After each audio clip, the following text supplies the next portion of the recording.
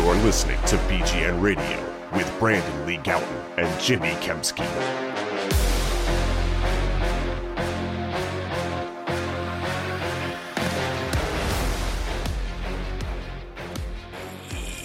Yo, what's going on, everybody? This is BGN Radio, episode number 366. He's Brandon Lee Gouton of BleedingGreenNation.com. I'm Jimmy Kemsky from PhillyVoice.com, and we are going to talk about the Eagles' Week 11 win in Kansas City over the Chiefs. Huge win for the Eagles. And Brandon doesn't like calling it a Super Bowl rematch because it's not in the Super Bowl again. But these were the two teams that, of course, played in the Super Bowl last year. Eagles win. We'll get to all that in a minute. Before we do, Brandon and I will see you all at Wrong Crowd Beer in Westchester, PA on November 30th. If you're not there, you're a loser. Wow. Okay, maybe not. But just go there and be a winner. Right. Because we will be there. We're going to watch the Cowboys Seahawks Thursday night game. It's a Thursday, November 30th. The Cowboys Seahawks Thursday night game. Because why not? We can't hang out with you guys during an Eagles game because we're busy. So let's do the next best thing, which is go on a Thursday when you can all root against the Cowboys in what could be a meaningful game that week. So meet us there, Wrong Crowd Beer, Westchester, PA. Again, wrongcrowdbeer.com if you want to order from them online, or just stop by anytime. It's a restaurant as well. It's a brewery. You can sit back, have a few beers, some laughs, some good times. At the very least, you'll also get to see a little preview of what the Seahawks look like. The Eagles will play them, 2 weeks after that? So you get a, future scouting report of an Eagles up because the Eagles will play the Cowboys the week right after that on the that's a week 13 game. This one we're talking about for the watch party. Eagles and Cowboys will play in week 14. So you get obviously a look at the Cowboys too. And then week 15, Eagles and Seahawks will play in Seattle. So you kind of get a little upcoming scouting report, but also it's just a great time to have some fantastic beers if you're 21 plus at Wrong Crowd. And also I'm very excited, Jimmy, to finally try the bacon wrapped jalapeno poppers. Okay. I'm going honestly, wings. Yeah. You're going, I know you love the jalapeno well, I don't know if I poppers. love them yet, but I'm guessing I will. That's right. Yeah, that's right. You were saying the pictures look good. Our good who friend actually Alex got them? Was them. it? He said they were awesome. So right. Very excited for that. Wrongcrowdbeer.com. Okay, Jimmy. The Eagles beat the Chiefs just like I predicted that they would. You were a doubter. You were a hater, and it was honestly another easy win for the Philadelphia Eagles, just like it's been the whole year. No drama whatsoever. No, it was really a game where I think everyone had the same reaction, which was, how did the Eagles win that game? Like you're looking at the score, the Eagles are ahead, but you're like, how are they ahead? How did they win this game? How did they win the game, Jimmy? Well, they shut them out in the second half. I mean, the defense played great in the second half of this game. They did not play very well in the first. They didn't. I shouldn't say that. I didn't think they played that badly in the first half. I thought the offense played badly in the first half. I didn't like a lot of the play calling in the first half. I thought that got better in the second half. But when you compare what happened in this game to what happened in the Super Bowl, Chiefs second half of the Super Bowl, 4 drives. Touchdown, touchdown, touchdown, and then the fourth one probably would have been a touchdown, but they just drained. Yeah, but they just drained all the clock out, and they kicked a walk-off field goal, of course. And then Monday night, their possessions went like this: punt, punt, fumble, punt, punt, turnover on downs. Now they did get some luck. Let's just call it what it is. When Marquez Valdez-Scantling dropped a deep ball that was in his hands. I'm sure, and Eagles fans don't have to certainly feel, nobody has to feel bad for the Chiefs, particularly Eagles fans who have seen games wrecked by drop passes. Nelson Aguilar against the Falcons, Jalen Reagor against the Giants. We go down that long list. J.J. Arcega-Whiteside against the Lions in 2018, I think it was. So we've seen plenty of Eagles games lost because of drop deep balls at the end of games. So you don't have to feel bad about winning a game that way. And then, that they got the 2 big turnovers. One of them was in the first half, the Kevin Byard interception of Patrick Mahomes in the red zone, and the Bradley Roby punch out of Travis Kelce in the second half. 2 huge plays by a couple of guys that the Eagles got in season. Like they signed Bradley Roby off the street early in October. They traded, of course, for Kevin Byard at the end of October. So two guys that were not on the roster, week 1, week 2, week 3, come in and make sort of game-changing play. They probably don't win that game without those two plays. And, obviously nice pickups there by Howie Roseman and the Eagles scouting staff. And they came in and certainly did their part in what was a game against, obviously a Super Bowl contending opponent. A lot to react to there. I'm going to start with the defense. Yeah, I mean, that's huge. We've seen now in 2 games this year, Sean Desai go up against, it's different. The Chiefs offense has obviously been struggling this year, but it's still Patrick Mahomes. It's still Andy Reid coming off the bye. And to shut them out, I know obviously they got close to scoring, but still and then in the Cowboys game, they allowed just 6 points in the second half of that game. So you go up against the Cowboys and the Chiefs and you only allow 6 points in the second half of those games. Like, that's incredible stuff. What did the Dolphins score? Did they score in the second? I'm sure they did, but I don't remember. I don't think it was much. I mean, they only gave up 17 points total to the Dolphins, and one of those was a defensive touchdown. Right. So, really impressive stuff, I thought, from the defense. People want to talk about all the time about halftime adjustments. I mean, there they are for you, at least in terms of the results. Really impressive stuff. It is hard not to compare the situations to the Super Bowl in terms of the previous defensive coordinator here, Jonathan Gannon. The biggest criticism of him was that he just, couldn't go up against a top quarterback and stand a chance. And it's not even about shutting Patrick Mahomes down in the Super Bowl. It's not keeping him to 0 touchdowns, 3 interceptions. No one's realistically expecting that. It's just that, can you make him not totally obliterate you?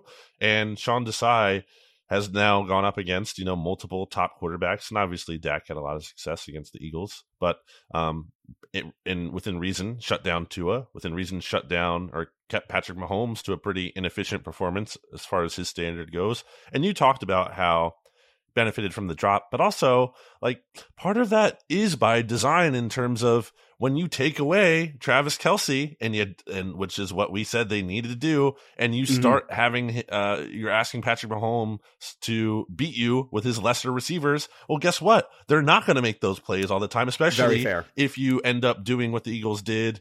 Not so much early on when the Chiefs were running the ball way too effectively, but later on when Andy Reid kind of abandoned the run / the Chiefs didn't want to go with that. If you make him throw the ball a lot, Patrick Mahomes, and you make him do it to his lesser receivers, you're going to get some breaks there probably at some points where they're not going to be able to catch. It's been an issue for them all this season. This hasn't been and Sheil Kapadia made a good point this on the Ringers Philly special, but this is not an atypical performance from the Chiefs this year in terms of the Eagles getting lucky that the Chiefs were just not, had an off night. They've had these kind of issues, especially when teams have been able to take away Travis Kelce, and the Eagles did a great job of doing that. And I think, again, it is luck to some extent, but it's also deserved luck because Travis Kelce, it's a different kind of player. You're not going to see Travis Kelce streaking down the field like that.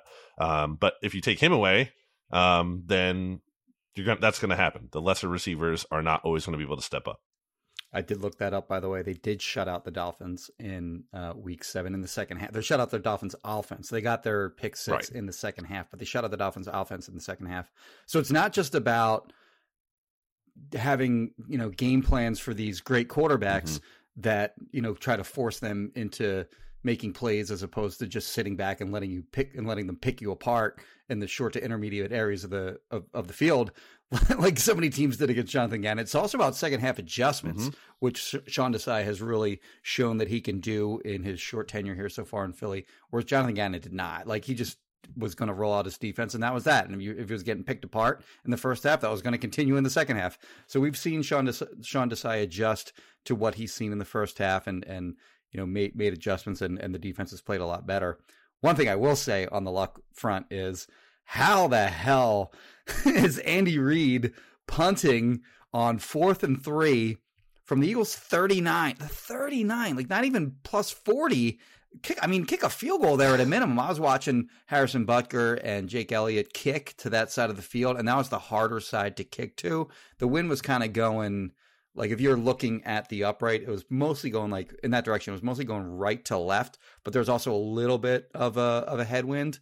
as well. So I mean, some good wind analysis by you. Yeah, because I only know that because every time they shot the fireworks off, the smoke came directly at the press box. So it was kind of funny to watch the smoke. It was like, no, it's going to get us. So that's how I knew exactly what direction the wind was going. But I watched both of those guys warm up prior to the game, and they were both hitting them from 55 or whatever. These guys can make those kinds of long field goals these days. It's not really that big of a deal. And by the way, the one that Jake Elliott hit the crossbar or the upright and went through on the PAT, that was to that end of the field. So anyway, but forget the field goal. Just go for it there. 4th and 3 from the 39. Are you kidding? You have Patrick Mahomes. You have Travis Kelce. Your run game is working if you want to go that direction. Right. What the F are you doing punting in that situation? There could not have been a single person on the Eagles sideline, whether it be player, coach, water boy, whatever, right, that when they saw the punter come out, they weren't like, yes!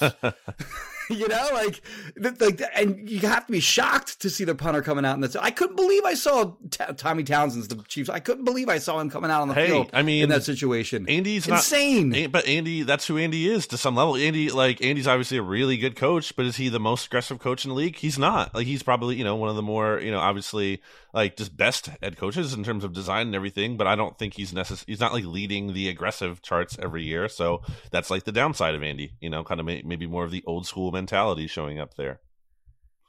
Yeah, I mean, just a crazy lucky situation there for the Eagles, in my opinion, that they did not. And then they wind up they punted into the end zone. Yeah, it was actually a good punt, but they just kind of messed up trying to down it inside the 5, and it's a net punt of 19 yards coming out. It's crazy. They are really fortunate that they just didn't go for it in that situation. Sure. What do you have next? Let's talk about Jalen Hurts, because it was a weird game in that, I thought he didn't look comfortable early on, and he didn't actually scramble against the blitz the entire game. I saw that stat. Jeff McLean put that out, which is a little bit weird.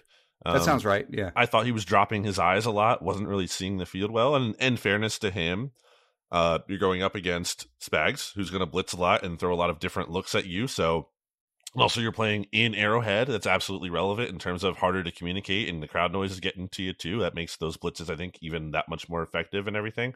So it's a tough spot. But I think there's absolutely something to be said for Jalen Hurts and his resilience. And there was that stat going around about how he has won 7 straight games where he's been down by 10 points. And that's the most by any NFL quarterback since 1991. No other quarterback has 4 straight like that. That's not just, I know 1-score games, there's a lot of luck stuff going on. I don't think that's just what's happening here. I mean, Jalen Hurts, he doesn't, there's players who absolutely crumble, and they under pressure, they let things snowball and spin out of control. And Jalen Hurts is not going to let that happen. The temperature just stays cool. It stays what it is, and I think the team kind of takes on that personality, and they feel like, hey, we're going to be okay. We don't need to panic. It's going to be all right. We're in a hole right now. We're just going to go play by play. We'll dig ourselves out of it because we've done it before. And sure enough, they did it again. And obviously, he wasn't perfect. I thought the interception it's another one of these plays this year where it's not totally on him, because it seems like there was a miscommunication there and AJ wanting to go deep, but Jalen was expecting AJ to kind of stay where he was at and the route he was supposed to run on that play. But outside of that, and obviously he got strip sacked too at one point and was fortunate to recover. That's kind of just some luck in the Eagles' favor. But on the whole, I thought he was composed. He ultimately made a huge throw on a check to Devontae Smith when he needed to, that set the Eagles up for their go-ahead touchdown there.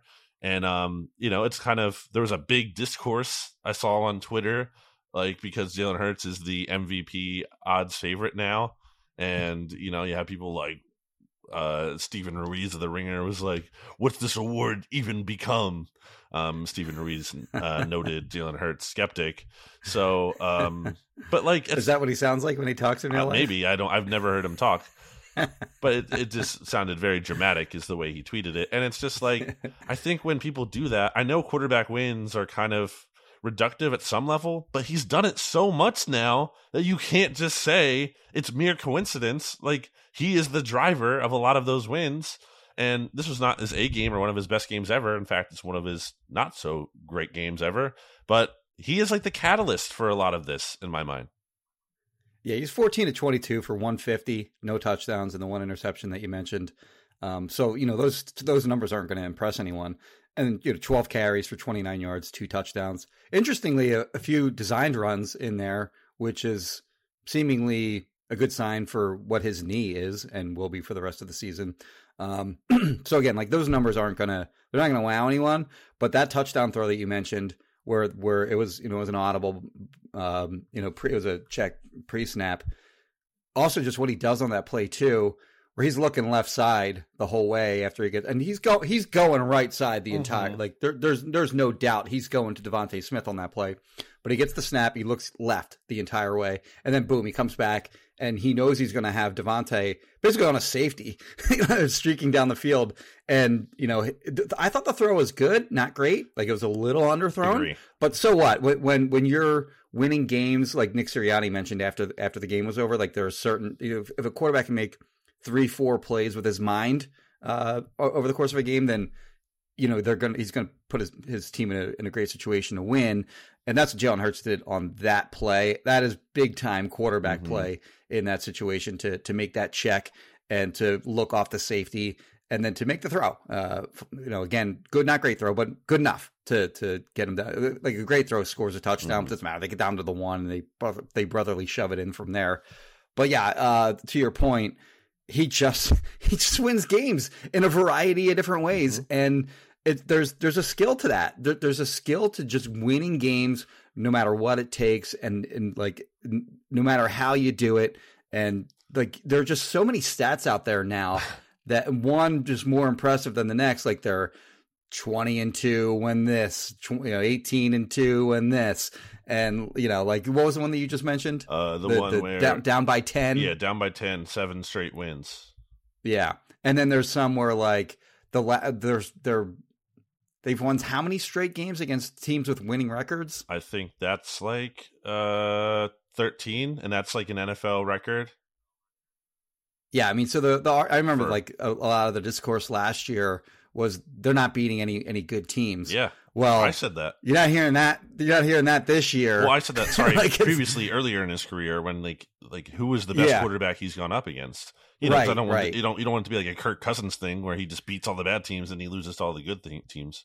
But I mean, even last year, like during the season, just the team in general was just like everyone was kind of downplaying what they're. I mean, they were blowing teams out last year, but they were kind of downplaying what they were doing because they hadn't beaten like any kind of like Super Bowl contenders. Well, this year they have wins against the Dolphins, they have wins against the Cowboys, they have a win against the Chiefs, like 3 legitimate Super Bowl contenders. And did they blow any of those teams out? Not really. I think the Dolphins game was kind of comfortable, but for the most part, they were close games.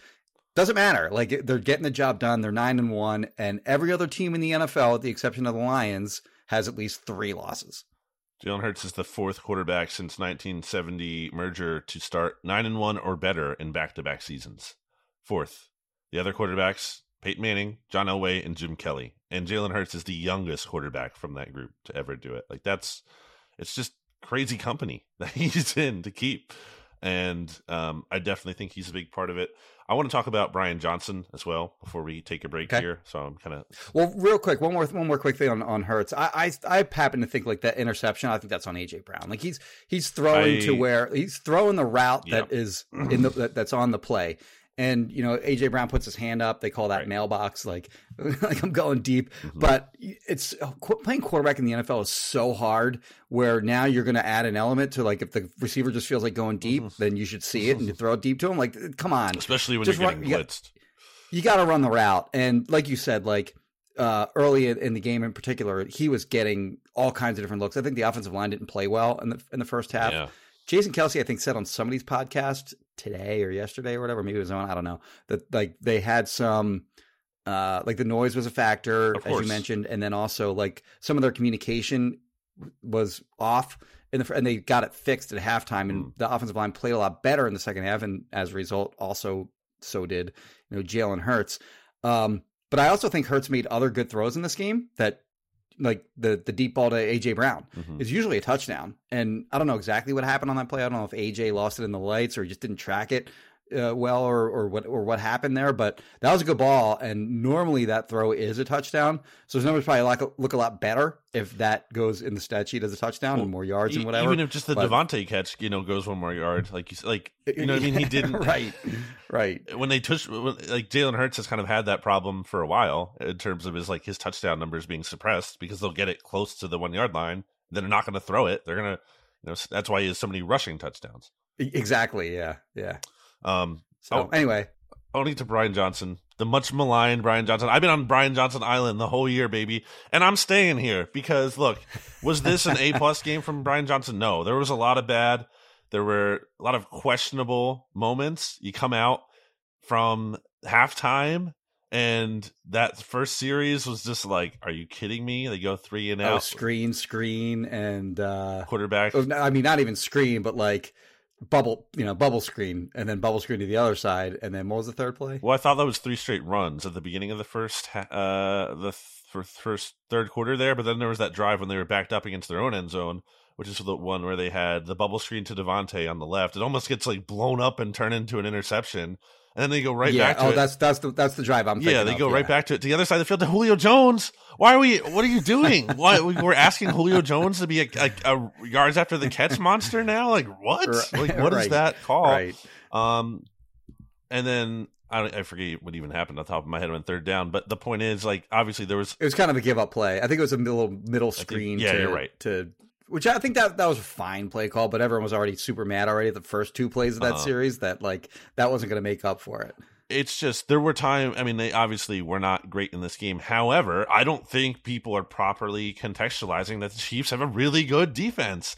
I said in the preview podcast, no team has allowed fewer points than this team this season. The entering Week 11, the Chiefs were giving up just 14.7 offensive points per game. That was only below the Ravens, who were at 13 points per game. And 21 points that the Eagles scored is the second most points that any team has scored on the Chiefs this year. And only the Broncos had more at 24.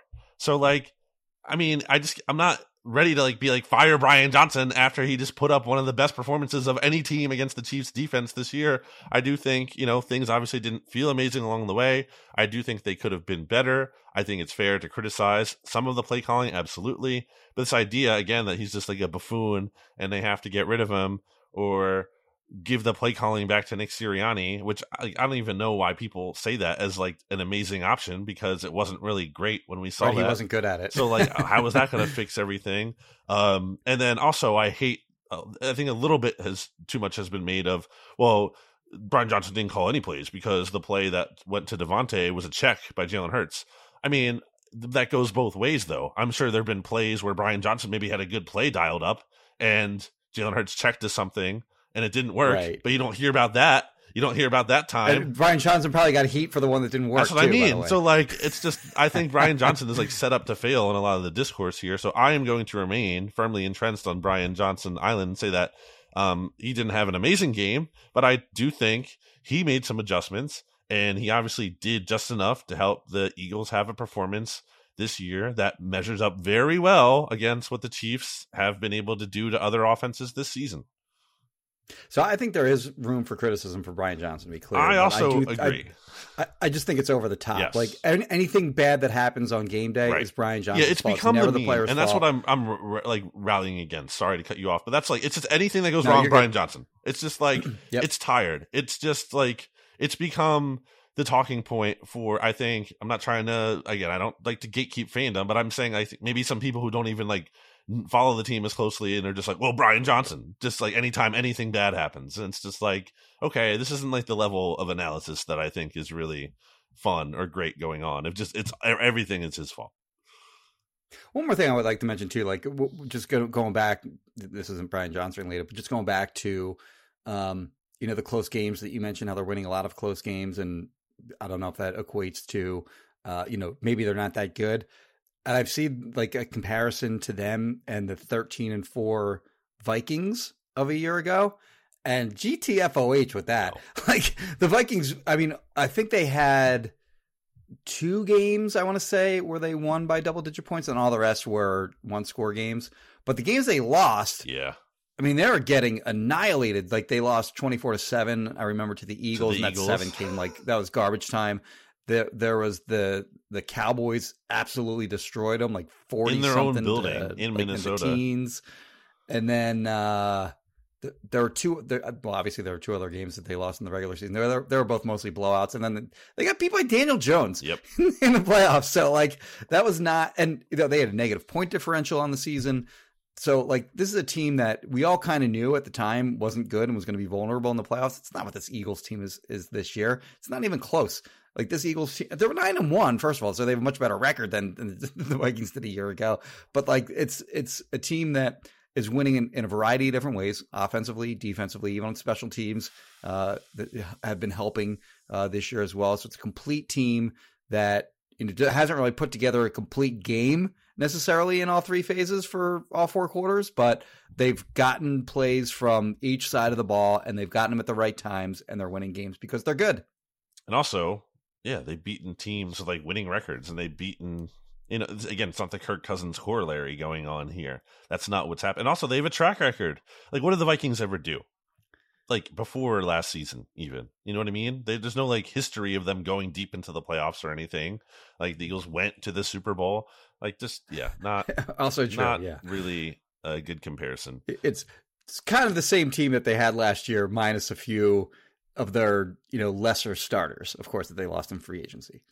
And I think it's fair to wonder, like, can they keep it up? Because it's hard to win 1-score games like that. I don't think it's all skill. I think there is obviously some level of fortune in there. We talked about the fumble luck they've had the past 2 games.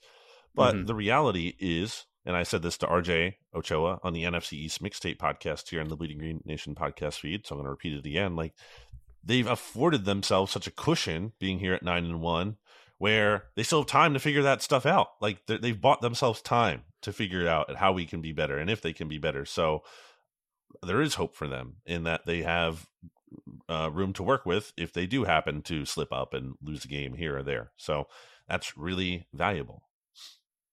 Okay, why don't we take a break here, Jimmy? All right. So I'll send us to break by saying we will be back after this. Back here on BGN Radio, which in addition to Wrong Crowd Beer Company, in addition to being brought to you by them, we are also brought to you by Righteous Felon Craft Jerky. Holidays are coming up, Jimmy. We got Thanksgiving in a couple of days here, but the December holidays and whatnot will be happening in a month or so-ish, depending on which ones you do or don't celebrate. Why not get a great holiday gift by going to righteousfelon.com and using discount code BGN15 for 15% off your order. What a great stocking stuffer idea. You put some packet of some Righteous Felon craft jerky, some of the meat sticks in there as well. Fits perfectly into a stocking.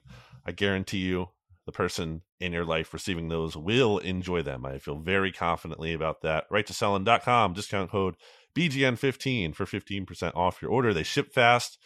They are great when it comes to customer service. No reason not to try Righteous Felon Craft Jerky, the same meat snacks that fuel your 9-1 Philadelphia Eagles. So if it's good enough for the Eagles, it must be good enough for you too. RighteousFelon.com, discount code BGN15 for 15% off. Same discount code works at WildRangerPet.com for 15% off dog treats. Okay, Jimmy, next. Yes. Let's talk about the pass rush real quick. So they only had 1 sack on the game, but I thought that, well, a few different players, but particularly Josh Sweat and Hassan Reddick had pressure pretty much all night against Juwan Taylor, the right tackle, and Donovan Smith, the left tackle. Those 2 guys were holding like crazy the entire game. You called it. Like insane. You called it.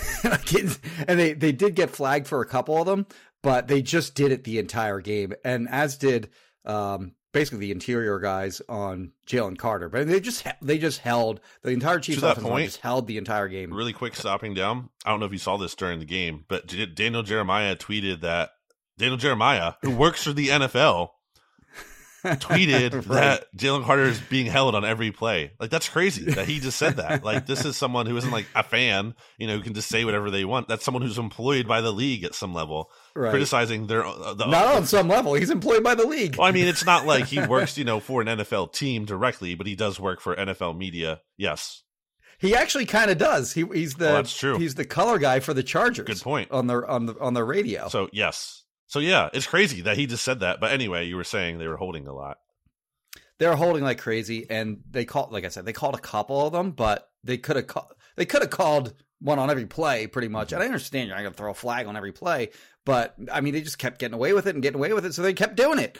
And it's got to be really frustrating to have to rush the passer every down and just be getting, just blatantly held. And Hassan Reddick had a sack early in the game. Second play negated the possibility of the 0 sacks T-shirts coming back out after this game. And then late in the game, of course, Josh Sweat has the play where he got chipped on that play, and then he got held on that play, and he still got to Patrick Mahomes. And as Mahomes is going down, Mahomes, of course, tries to throw it away, gets flagged for intentional grounding. Josh Sweat not happy after the game with Patrick Mahomes for him just, knowing full well he was going to, get a grounding call for that. But yeah, anyway, he as good as a sack. In my opinion, like intentional grounding, by the way, like if you intentionally, it should be like another 5 yards back from where it happens. Right. You shouldn't just be allowed to throw it away. And okay, the worst case scenario is just the same exact thing that would happen if you got sacked. I think it should be additional yardage on top of that. That's a good point. Like, 5 yards from the spot. Like a really significant penalty for doing that. But anyway, Josh Sweat closes out the Cowboys game, Week 9, before the bye, with the huge sack of Dak Prescott on that final drive. When looking at the Cowboys, we're going to win that game. He completely flips the script of that game, and the Eagles win. And then in this game, he makes the big play and puts them in a 4th and 25, I think it was. A near impossible, which they actually came close to converting, I guess. But put them in a 4th and 25, and all but closed out this game. So he's closed out 2 games in a row now, and Hassan Reddick has done it in 2 or 3 games this year. Those 2 edge rushers are, they're star players. Hassan Reddick, we know is a star player, but certainly I think Josh Sweat is in that category now with the way that he's played this season. Yeah, I've been tweeting out Hassan Reddick's on pace stat, or like his stats through this many games this season compared to last year, because what is that, by the way? What did he have this time last year? I'm pulling that up here because it just blows me away every time, because he's ahead of where he was last year, which is just insane to think. All right, so Reddick through 10 games in 2022, he had 7.5 sacks, 11 quarterback hits, 6 TFLs. This year in 2023, 8.5 sacks, so 1 more sack, 15 quarterback hits, 4 more than last year, and then 9 TFLs, 3 more than at this time last year. So, yeah, he got blazing hot at the end of the year last year. Yes, obviously. And again, he started this year. I don't know if we'll replicate that, but he's. It's very clear he's just an awesome player. And going back to 2020, including the playoffs, the most sacks since the beginning of the 2020 season, it is from bottom up, top 5. Nick Bosa, your boy, at 43.5. Trey Hendrickson in 4th place at 48.5. Hassan Reddick at 51.5. And then the only 2 players ahead of him, TJ Watt at 55.5. And then Myles Garrett was just a freak at 58. So, that's the company he's in, man. That's crazy. Sacks aren't the only thing when evaluating an edge rusher, but they're a pretty big part of the puzzle. And Hassan Reddick is just amazing at doing it. I was really happy for him personally when he got that sack on the second play of the game, because it's just it had to feel like a weight off. It's and also just very validating that the Super Bowl field was in fact, a big reason why he didn't get a sack. So I was really happy for him in that moment, because I'm sure a lot of Eagles fans felt the same way. So it's just see, yes, that is what we expected to see. Anyway, yes.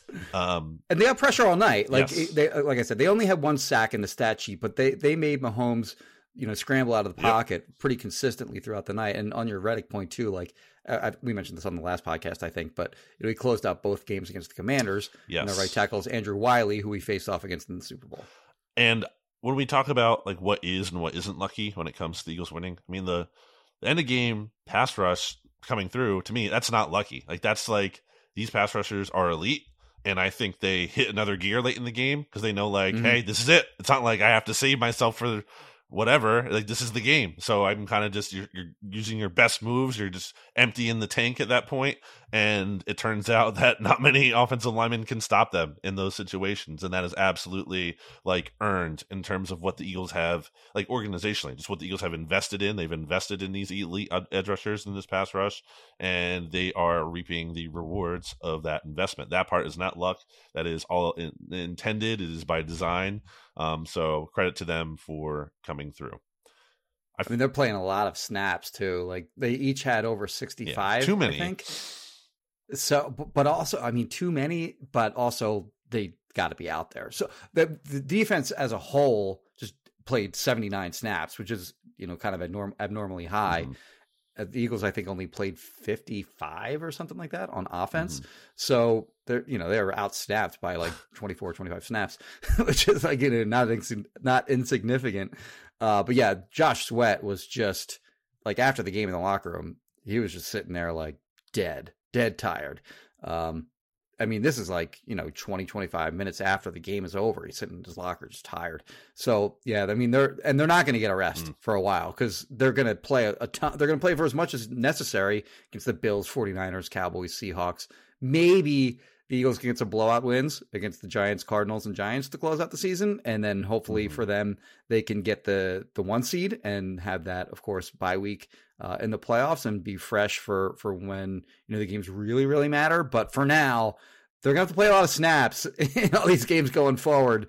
And I think they realize that because a little underrated, kind of not talked about story is Nolan Smith is barely playing at all. He had 5 snaps in that game. Brandon Graham at 25.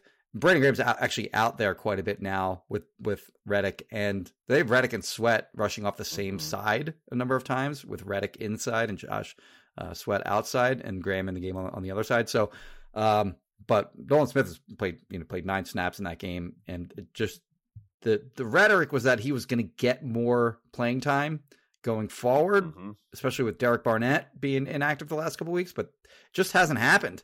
And it's probably not going to happen for the foreseeable future, while they're in this gauntlet of games that are so important and so difficult. Yeah, I think it's clear that the coaching staff just doesn't trust him, which is unfortunate, but he also hasn't really given them a lot of reason from what we've seen to, be out there more, which is disappointing, but it is what it is for the time being. And Derek Barnett was out for this game due to personal reasons, a game after he was a healthy scratch. So I don't know what's going on with him.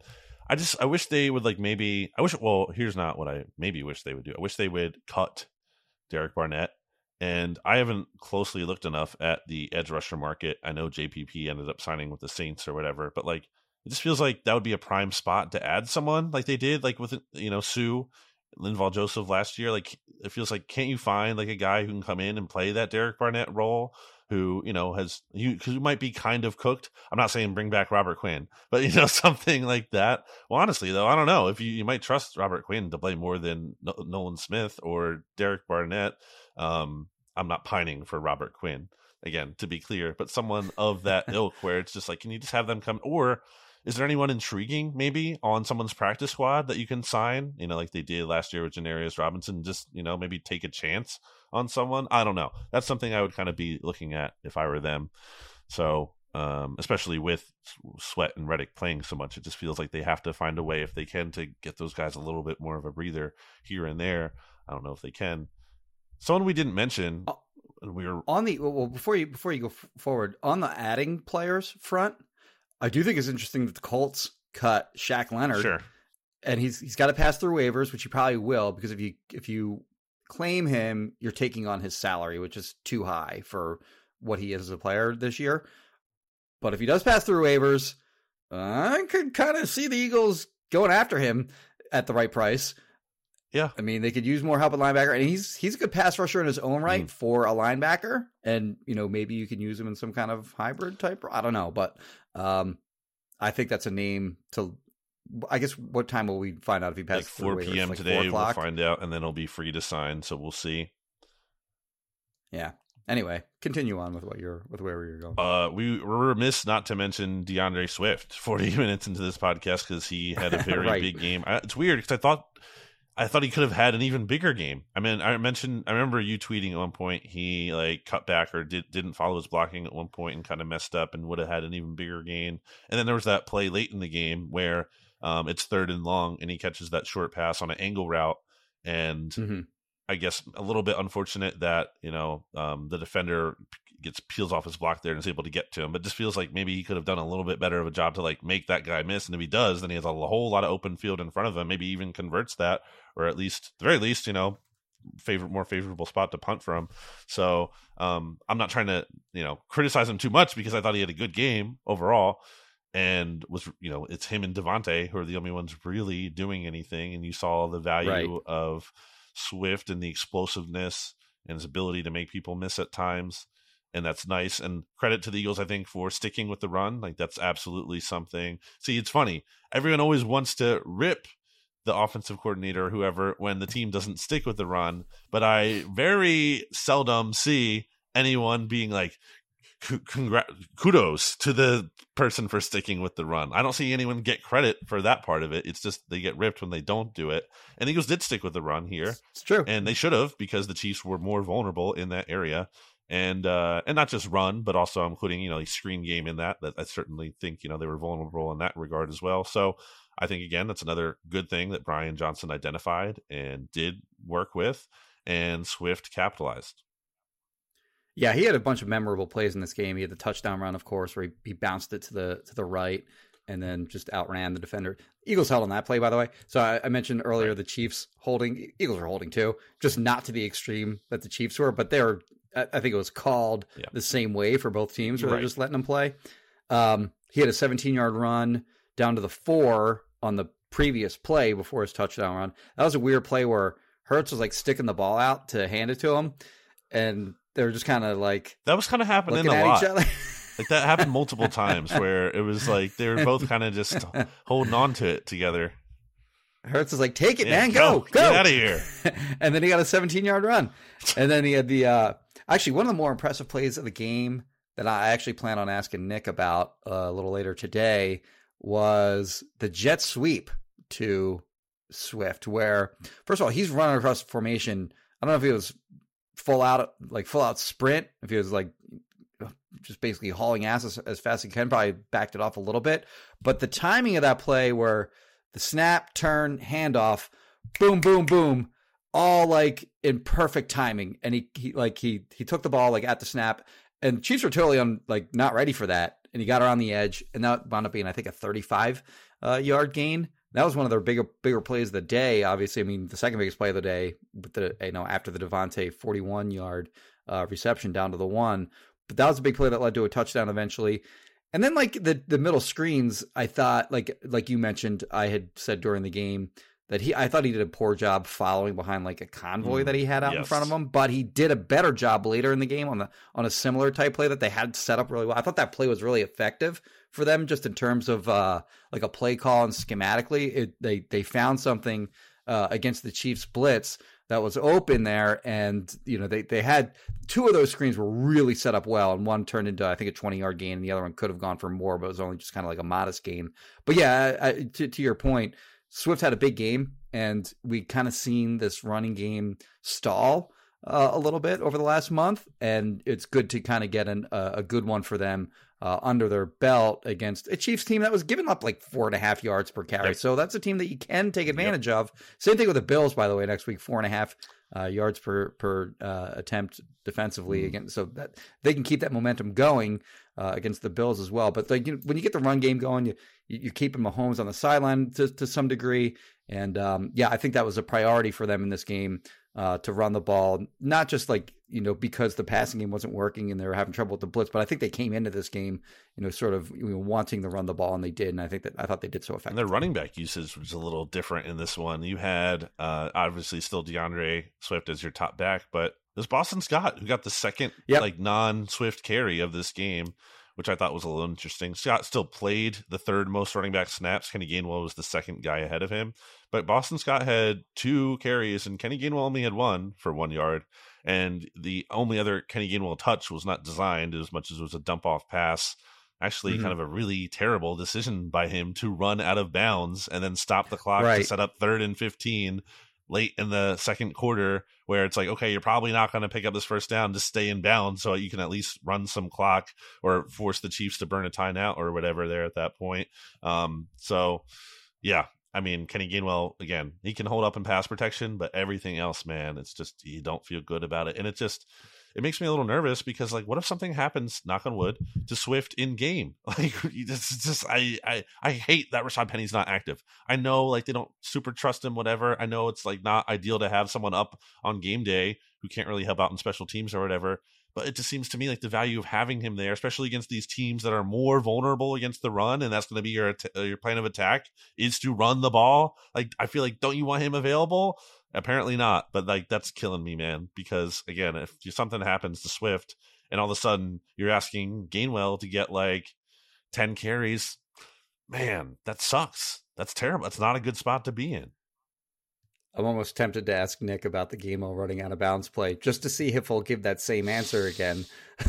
Like, what am I gonna bench him after one mistake? Yeah. See how many times he can answer that, like, a question about Gainwell that way.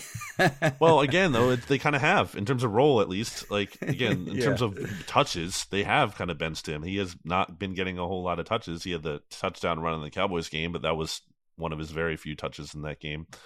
All right, it's not a game. It's not an Eagles game if I don't complain about Kenny Gainwell in some form.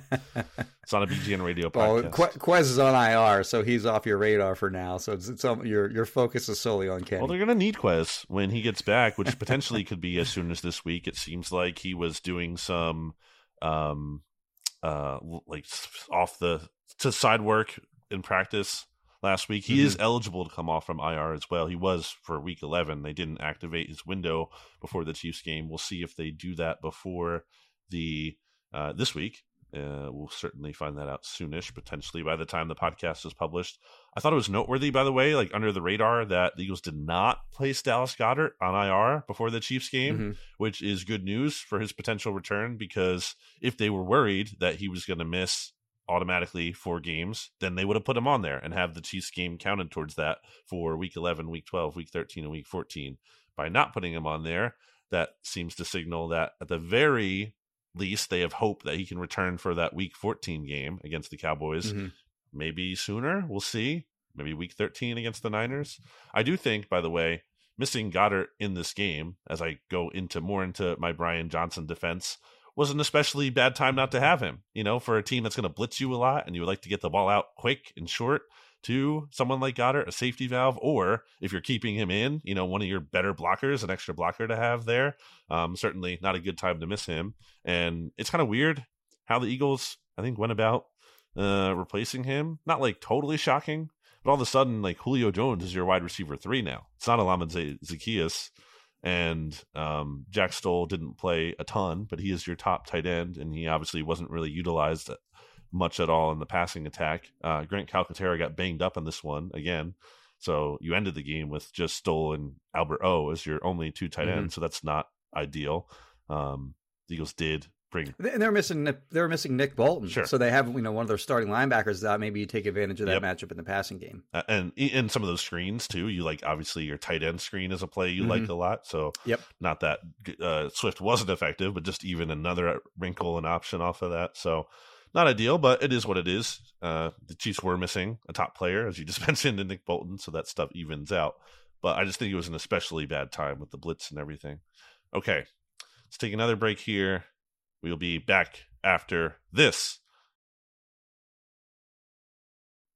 Back here on BGN Radio, which, in addition to Wrong Crowd Beer Company and Righteous Felon Craft Jerky, is also brought to you by Kristen Roach of Roach Realtors. 856-906-9295.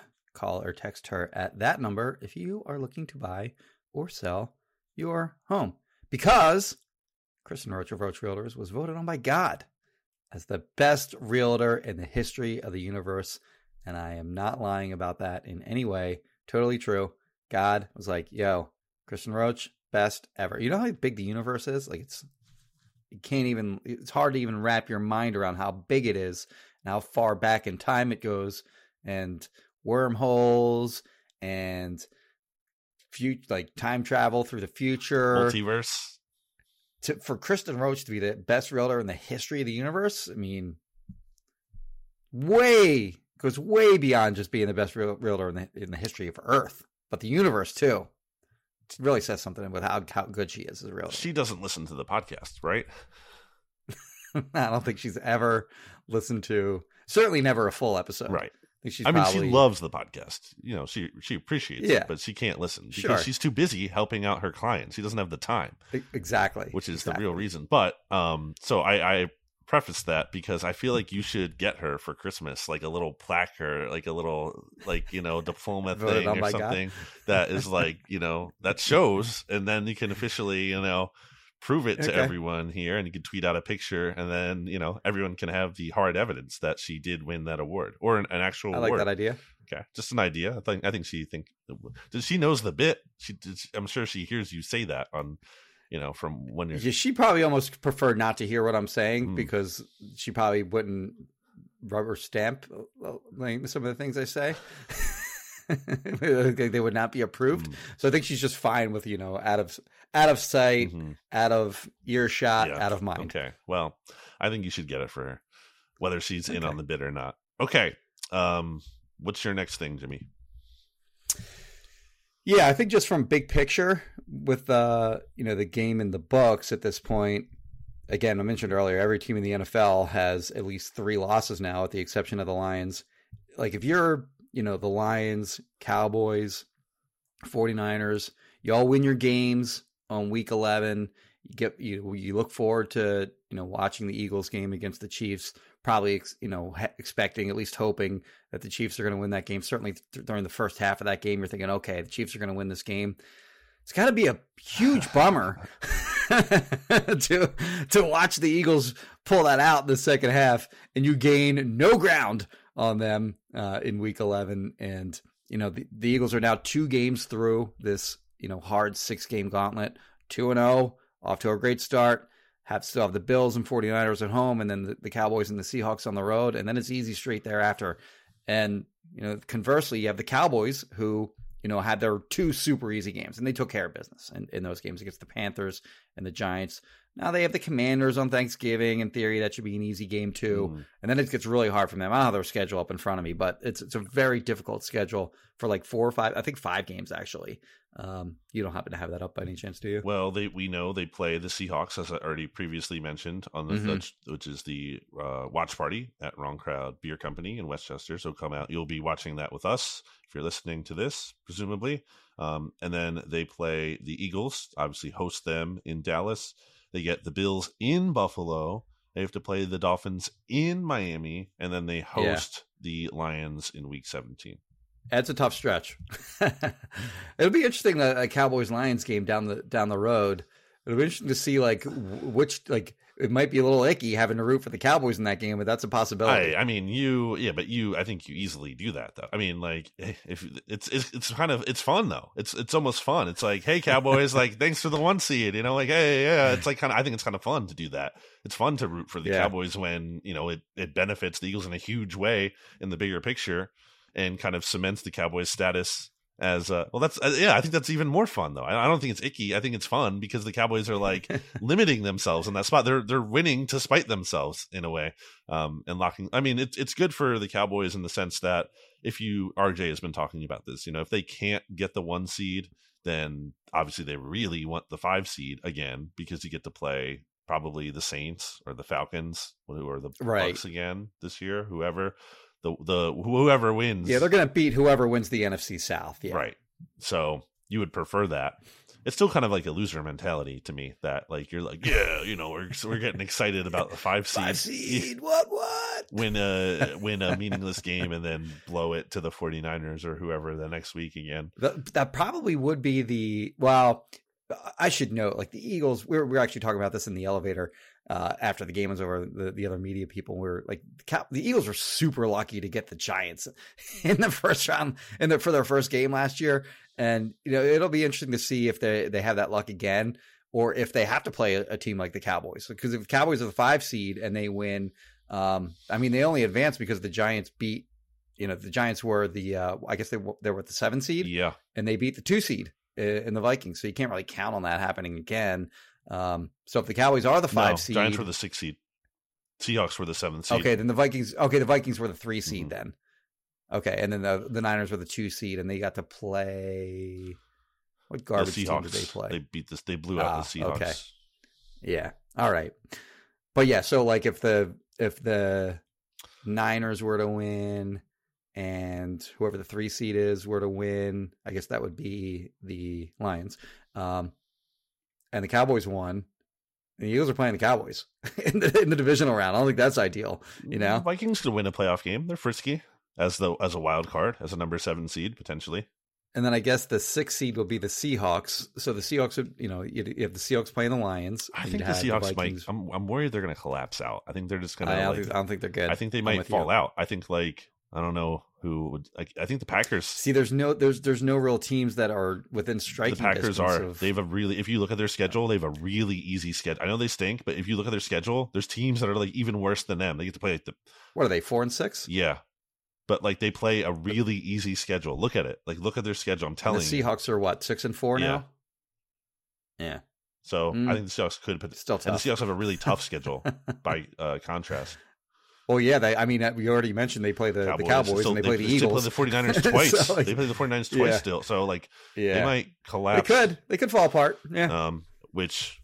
Yeah, I don't know. Anyway, we're getting in the weeds with that. But the Eagles' playoff percentages, because they won a game with only now 7 remaining, did actually improve, even though everyone held serve. I looked at the New York Times playoff simulator. So their chances of making the playoffs from above 99% to above 99% still, obviously. Really good stuff for just making it. Chances of winning the NFC East actually went up from 88 to 93%. Chances of getting the 1 seed went from 65 to 71%. So obviously we talked about leading up to the game how the common games tiebreaker, if that comes into play with the Lions at some point, which it conceivably could, the fact that the Eagles beat the Chiefs means that the Lions do not have that edge over the Eagles potentially anymore, because the Lions beat the Chiefs obviously in week 1. And speaking of that tiebreaker, the Lions notably lost to the Seahawks, who the Eagles have yet to play, and could potentially beat them and then get that valuable tiebreaker over Detroit as well, working behind the conference record. So, yeah, I mean, the Eagles are in a good spot here still. Everyone's been talking about the gauntlet, and I mean, they're undefeated during it. If you want to go back to Miami, right? Like you talk about, because that's kind of where it started to begin for some people.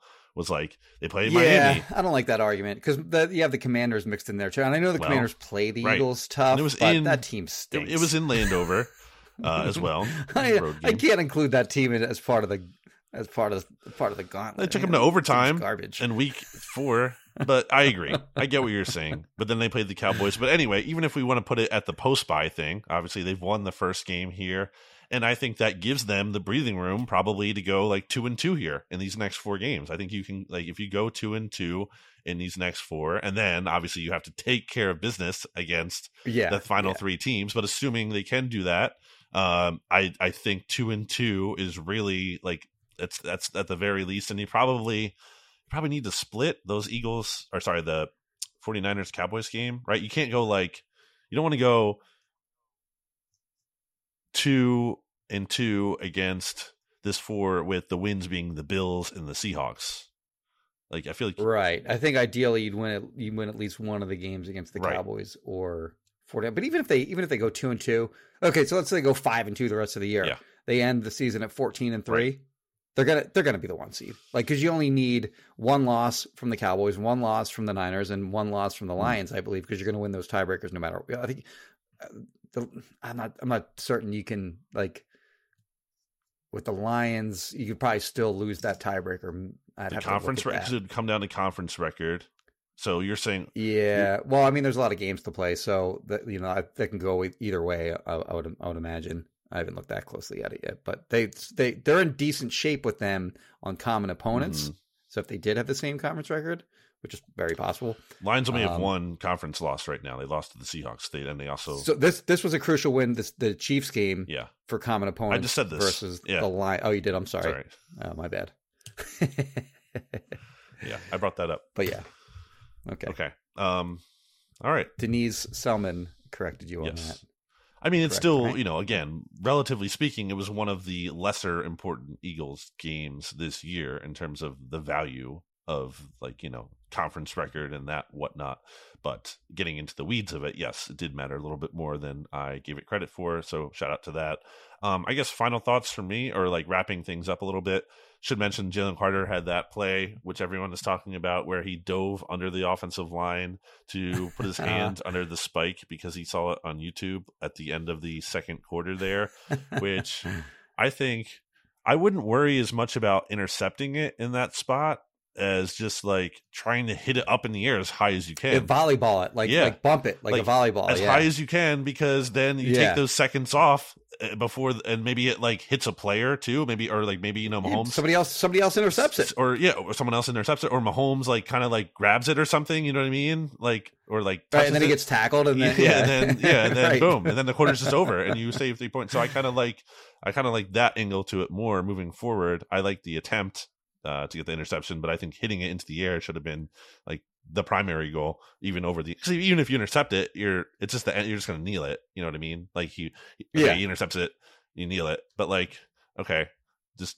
think it's a lower percentage chance to actually catch it, because it's he's launching it into the ground as much as you might be able to deflect it and have it. It could bounce off Mahomes or bounce off a lineman or something, and just be in the air long enough to let the. That would have been insane to let the half expire. It just expires. Right. That would have been pretty crazy and a big deal. But people like that play a lot, so that's fun. Yeah. Speaking of YouTube, Bradley Roby said he was watching YouTube videos of Peanut Tillman. The Peanut Punch. And the only reason why? He was watching YouTube videos of him? Because he's the same number as him. Because he was complaining about, when he first got to the Eagles, he was complaining that 33 was one of the only numbers available, and he was stuck with it. That's not a bad number. And I agree. It's not a good number, but it's also not terrible. Especially for coming into the team late. Yeah, that's not terrible. So he was talking about that after the game with me, about how he's kind of come around to liking 33. He's found other players that have worn 33 over the years. And he said, okay, well, I like that guy. And the one that he really mentioned was Peanut Tillman. And he said he started watching Peanut Tillman videos on YouTube, and he had the peanut punch during the game. So, these two players for the Eagles, Jalen Carter and Bradley Roby, made play. Well, Jalen Carter didn't make a play, but tried to make a play, and Bradley Roby did make a play, maybe because they watched YouTube videos of other players, which is kind of funny. It is funny. And I think you mentioned it. We talked about Byard and Roby having impacts. Yeah, credit to Howie Roseman and not just him. It's the personnel staff too as a whole for acquiring Byard for a low cost. That trade's already worth it now. I feel like you've already justified the cost of the trade. He gave up nothing for him. Yeah. As opposed to, well, you know what? You know who I wanted to mention too? I think the guy that had the really, just because you mentioned safeties, the guy that had the really underrated, stellar game in my opinion, Reed Blankenship, dude. There were so many times where Isaiah Pacheco or some other player got into the open field in the hole. And if he doesn't make a tackle, a lot of the plays that he made were tackle for 8 yards, tackle for 9 yards, but they could have been 50-yard touchdown runs if he doesn't make a tackle in the open field. Great call. So he did a lot of minimizing of damage on plays where the Chiefs were set up to make a big play, and it only became it was only a good play for the Chiefs instead of a great play. He's a really good player. He's not going to get Pro Bowl. I'm guessing he's not going to get Pro Bowl honors this year, but I think he's setting him out. I think he's going to have a season where he could reasonably be considered as a Pro Bowl snub. And then next year, if he continues on if he has the same exact kind of season, but just next year, I think next year, that's a Pro Bowl player you're looking at there. And potentially takes an even bigger jump. Yeah, Reed's awesome. Been expecting big things out of him this season, and he has more than delivered. Also, Milton Williams, I thought, had an underrated game in this game. He got hurt. He left with a concussion. Duffy pointed that out. But he was, it doesn't really fully show up in the box score, in terms of he didn't have sacks or whatever. But he was just and the Eagles' run defense was struggling. But when it wasn't, it was because Milton Williams was getting into the backfield and shutting things down and making really good tackles. And that's kind of been just it's been the case for Reed this year, quietly been in some ways very good. Same thing with Milton this season. So him, and also, hey, while we're at it and just naming people, Josh Jobe has that special teams tackle to pin the Chiefs at their own 9-yard line. Braden Mann had some good punts in this game, even though the weather was, tough with the wind, like you said, and the rain and everything. Britton Covey with some big returns to help set up the offense with good field position, as he's done the whole season. So give a hat tip to Michael Clay as a whole here in that special teams unit. I thought they kind of quietly, did their part to help the Eagles win in this game. So that's all I've got. Yeah, Kadarius Toney had the one long punt return, but that was just he's good. He's a good player. It was a great play by him. Yeah. But yeah, for the most part, I thought the Eagles won on special teams in that game, which the Chiefs always have very good special teams. With Dave Taub, or however you say his name, Taub, whatever. So he's a longtime special teams coordinator. But good mentions of Milton Williams and Josh Jobe and Britton Covey. Britton Covey's, by the way, I think is 4th in the NFL now in punt return average at like 14 and a half, somewhere around there, which is really good. Like the guys that are at like 14 and like that are above him, they'll come down. Do you know who's above him by chance? And if not, do you know how many returners in the NFC are better than him? In the NFC, I don't know. The 3 guys that are ahead of him all have touchdown returns, so that's why they're ahead of him. He doesn't have any, and then I think there's only one guy behind him that has a touchdown return. Because could he be a Pro Bowler? Oh yeah, that's a good point. I hadn't thought of that. The Eagles are going to have a lot of Pro Bowl guys this year. Of course. How many did they have last year? Like 10? More? 12? I don't remember. And not even I think a lot of teams, get a lot of Pro Bowl guys in because guys skip the Pro Bowl.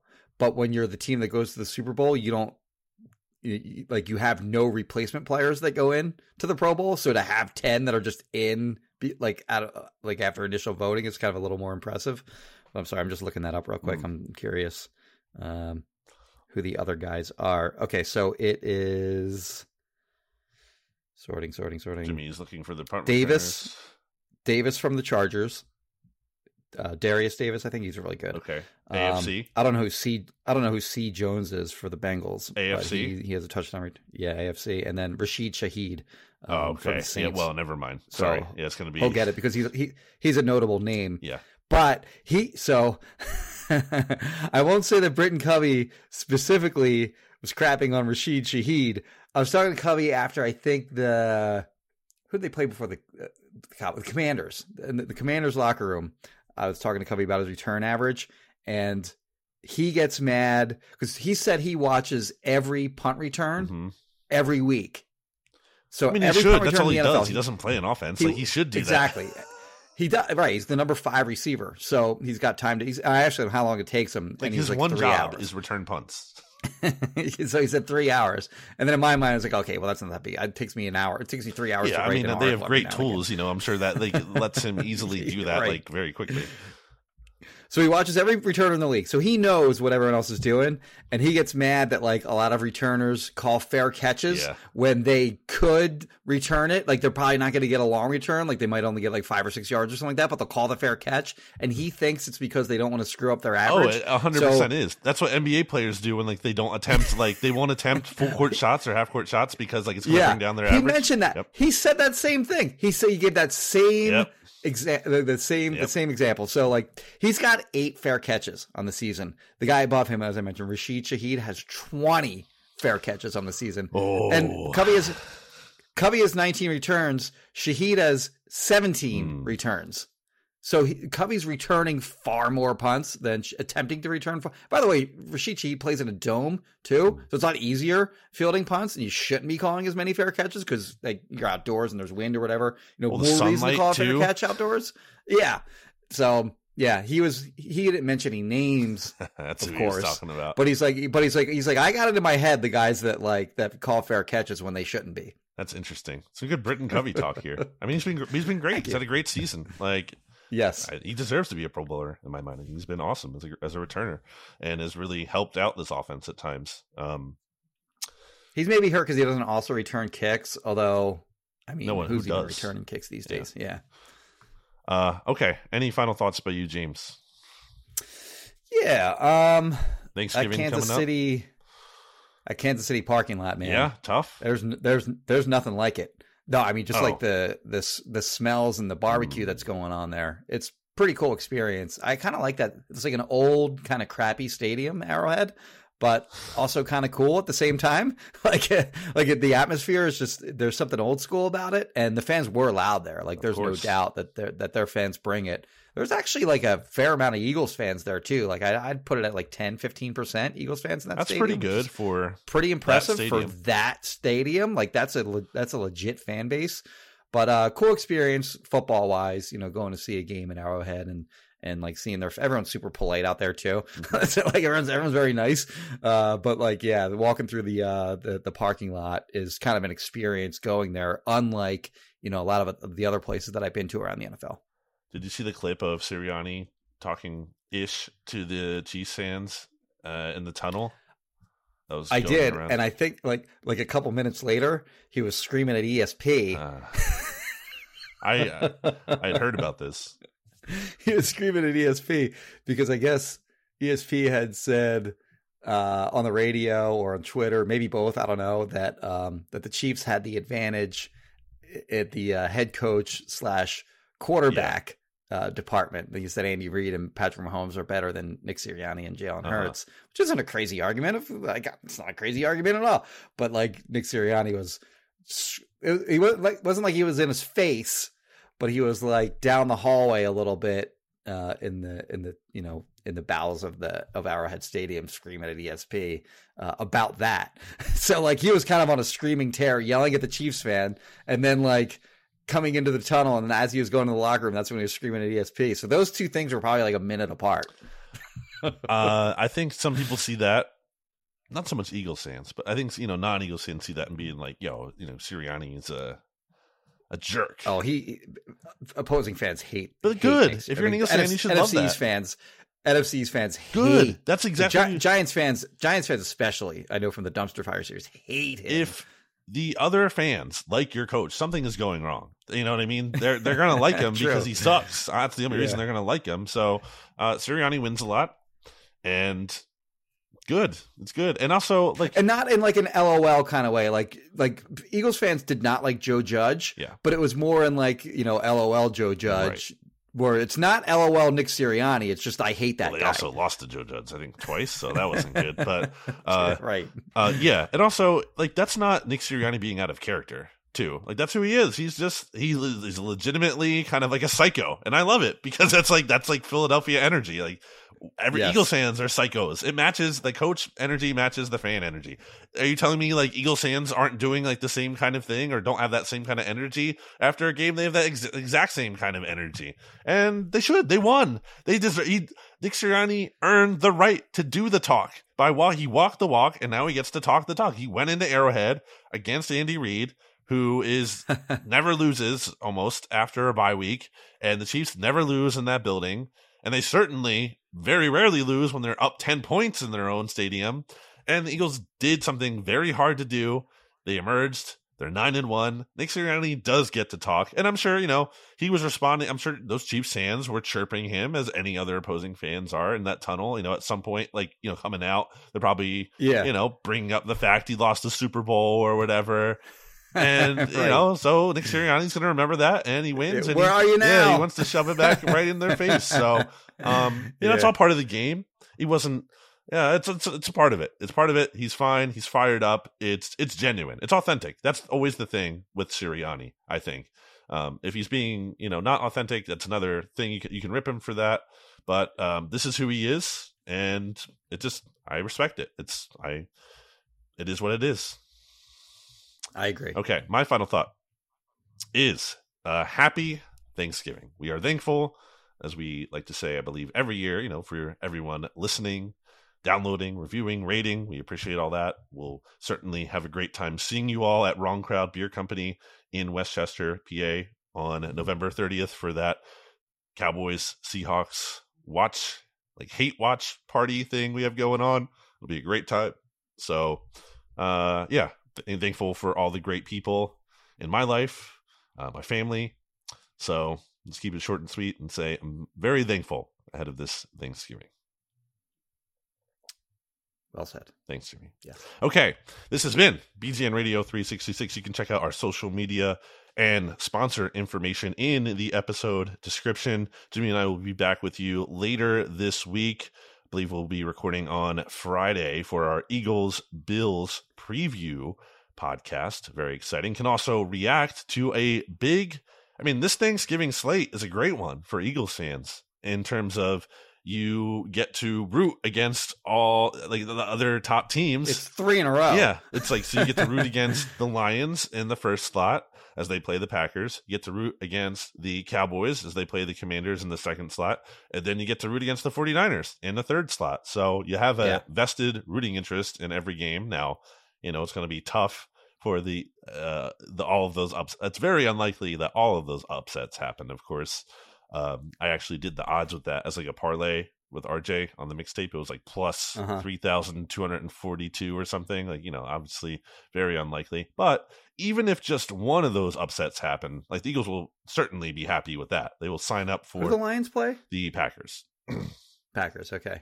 And then the 49ers have the Seahawks, 49ers play, but that's in Seattle, I believe. So, it's a road game for the 49ers, but the Lions and Cowboys are at home against the Packers. And by the way, quick note, the Eagles play the 49ers next week.